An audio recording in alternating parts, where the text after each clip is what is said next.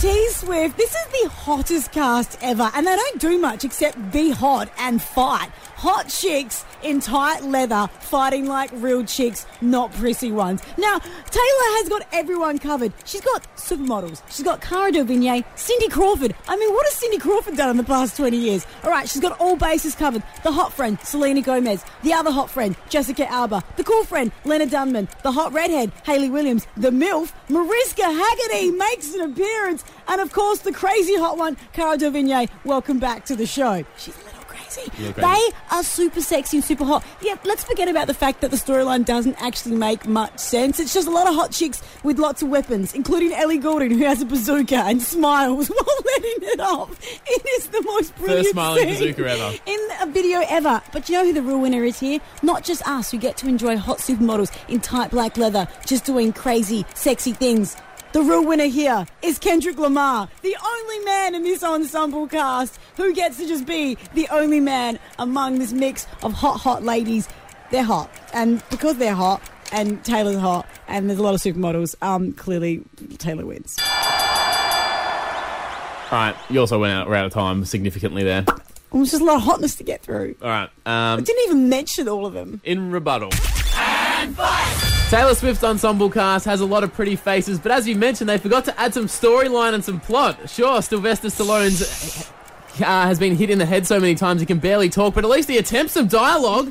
Now, unlike Swift, Stallone is old and he has heaps of wrinkles. But hey, at least he has less wrinkles than Taylor Swift has ex-boyfriends, and that's only counting this year.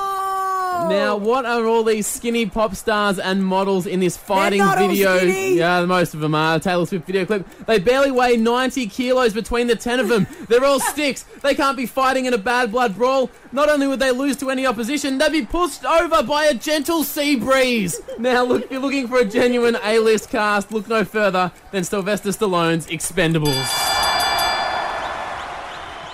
I would like to see T-Swift and Sylvester in a ring.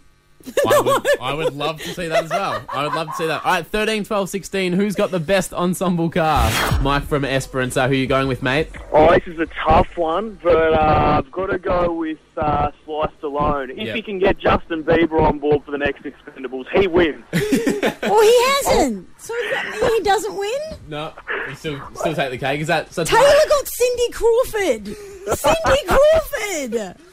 She's a big deal. Just ask Andre Agassi. All right, that's one to me. Thanks, Mike. I'm not sure it was one to you, to be completely honest. Well, I'm taking it. Thanks, Mike.